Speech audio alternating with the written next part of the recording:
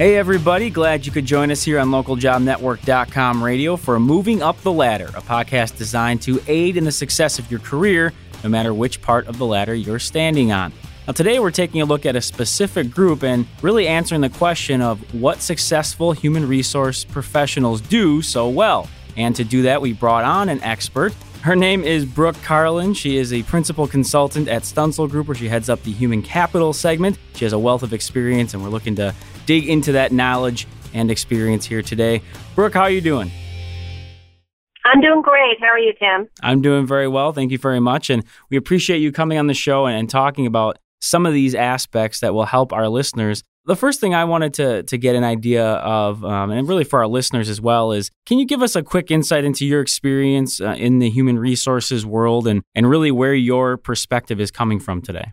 Absolutely. I've spent more than 20 years as an HR practitioner leading HR organizations in global high tech, including 15 years as a member of executive teams at those firms. So when I look at human resources, I've seen a lot of transformation over those 20 years as technology has made significant improvements and business strategies have evolved. So, when I look at HR, I look at where we're headed and how we can have a huge impact. Well, and one of the areas that you mentioned in an article that I saw from you was this idea of human resources professionals understanding the why as opposed to just the how. Can you explain the difference there and why you think that's so important for HR professionals? And this is really a very key area that for HR professionals in particular, but I think most professionals can relate to, is that why you're doing something is really just as important as how you're doing it. So many people, especially in HR, focus on the process, how to do it well, how to ensure that steps aren't missed, that they really leave on the table an opportunity to understand the why so that they can really ensure they're having relevant HR practices for their organization. Now, is this a change that you think has been important or occurring in recent years? Is this something that's always been a part of the HR role? How do you view, as far as you mentioned, maybe a changing trend a little bit? Yeah, I think it's really a growing evolution. It's something that has been there for many years for successful HR professionals, but is becoming more and more important regardless of what your role is within human resources to be able to understand the why, especially with the amount of process improvements that organizations have had with technology, the stretch on organizations financially to make sure they're really leveraging their dollars in the right place, and the need to be a highly competitive employer in a knowledge-based economy. These pressures are there to make sure that what HR does is relevant. So HR professionals, beyond the executive level, really need to start doing this more and more, and many are. Sure. Now, we've done a couple shows and we talked about this idea of maybe changing roles and responsibilities for human resources professionals. But when we're talking about understanding what they do well, we want to talk about some key points that you feel are important to talk about. One that you mentioned was the idea of understanding the why, again, behind the processes or programs for which you're actually responsible for. Is that something that you think is a challenge for a lot of professionals? Is that an area that's gotten more gray, so to speak, in recent years? I think it's an area that is easy for people to overlook and not dig into. So they just kind of go through the motions because it becomes very rote to them. So, and I think one of the challenges is that you miss a lot of opportunities to identify process improvements, or you may undervalue a step or leave a step out of a process because you don't understand why that step exists. It may be based on a law, a legal requirement. There may be a specific company objective or goal that requires certain steps to be taken, or it may be something that's just relevant for your culture or a best practice. Are there any small ways for an individual to make sure they're on top of that? Any maybe tips or strategies that you've utilized to really make sure that you're diving into the portion that you're responsible for? Yeah, so there's a few different things that I would say people really need to do. First is work to have a little bit of a curiosity, understand the why. Now, the process piece is actually an easy piece to look at when you understand the why, because Lean Six Sigma and other process reengineering and process improvement practices have been around in manufacturing industries and in business for years. So simply by looking at each step along the way for processes it's relatively easy to ask yourself the question, why does this step exist and is this important? And when you look at processes you own, that's a great approach to take. It's a little more challenging maybe for some to look at the why behind why programs or different initiatives may exist in an organization.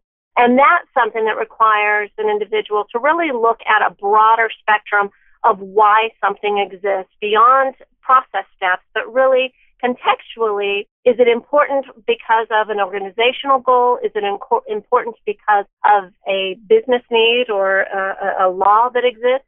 Or is it important for your customers and innovation and your culture? And some of the points that you brought up there, I feel slide in nicely with another point that you mentioned, and that's the idea of being an expert in your own discipline. How do you see that as being different than really understanding the processes that you're responsible for? What are we talking about when you're talking about the specific discipline and really becoming an expert in it? Yeah, when you look at becoming an expert in your discipline, you're not just understanding kind of the book knowledge of, about your profession and employment laws. You're really looking at making sure you understand the trends, what best practices exist with other organizations, and how that all ties to what you do so that you can bring value to the table beyond just the book knowledge, but how it actually applies in your company's specific situation and what your organization is trying to do. And what sort of issues can arise if one isn't proving that they have this expertise and they understand, as you mentioned, some of the trends and some of the really specific aspects to their position? Yeah, there's a few things that happened. A few years ago when we had the recession kick in, a lot of companies started looking at their PTO policies and what they could do about their PTO policies. And I know some HR professionals looked at it and said, hey, you know what? We want to make sure our employees are happy. Why don't we do more with some of these PTO pieces? Let's give unlimited PTO to our employees, and then employees, would enjoy that and feel like the company is doing something for them. The challenge with something like that, if you don't have kind of a broader perspective, is that, PTO balances are generally held as a liability on the books. Companies have to accrue for them financially. So there's a financial component there that organizations have to pay attention to. And you lose all credibility with your finance group if you don't understand that. And then beyond that, different states have requirements around PTO that tend to tie specifically to your policy. But once you have a policy in place, that state is going to make you live by that policy. So in a state like California, for example, once something is an accrued benefit, you can't take it away. So if you have unlimited PTO in the state of California, you could accrue a huge liability there. So that's where you see a lot of companies will cap it off or not allow people to roll it over to the next year. But you need to understand what the requirements are in the states that you operate in, and then what the impact is financially on the business for something like a PTO policy. Well, I appreciate you giving some examples there. That one is specifically with the PTO and the idea of how that can be affected with some of the items we're talking about. You did mention in some of your response there the idea of the financial side, the business side. What portion of that do you think matters for HR professionals and their success?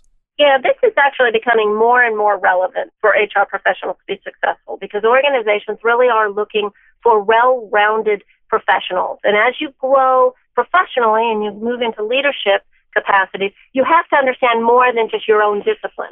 You have to understand the impact on the broader organization and the competitive nature of the organization.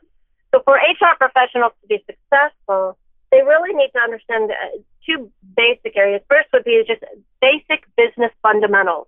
You need to have a basic understanding of how financial statements work and how companies make money, a basic understanding of what employment laws or other laws that your company may have to operate in, how marketing might work, how product development may work. You don't have to have in-depth knowledge, but you need to have enough knowledge of those areas that you can speak relatively articulately and tie in the HR program so that they are syncing well with business needs. The second piece specific to business that organizations really have to, or HR professionals really have to pay attention to, are company-specific drivers, What does the competitive landscape look like for your organization? Why do your customers buy, and why do some of your prospects not buy? Why do they go to a competitor? What sets you apart? Because when you understand as an HR professional how the company makes money, what sets the organization apart, then you're able to establish programs and initiatives that help to drive business results. And that's really the key, because when you drive business results, you become a partner with the business, and the business, thrives as a result. So when you look at who your stakeholders are, and you look at employees, you look at, the company's customers, you look at shareholders and that, are you serving them well? Well, when you understand how the business works and how it makes money, and then you can tie HR programs and initiatives to your specific company needs, you're much more impactful. And frankly, the job is just a lot more fun. Well, and I do think it's a great point, the idea of sort of the inside edge you get with understanding some of those business aspects. So I think some nice practical tips there for our listeners. I can just hear some of them, though, saying, Brooke, this all sounds great. I would love to be involved in all of this, but I don't have the time. I have too many day-to-day things going on. I'm not going to be allowed to take time to do the research and get some training or any of that kind of stuff. What would be your response to them or to the employer if that really is the case? Yeah, and at the end of the day, I think every one of us, especially HR professionals I hear this from, never feel like they have the time. And to be honest, often you really do not have time. HR people's days may start off well planned, and they have a lot of things they're going to get done that day, and your day could get thrown off by an employer relations issue that pops up in the middle of the day that takes up your time. You really have to prioritize and make this a priority for you personally, because there will never be enough time. And so you need to look at how can you make sure you are highly effective.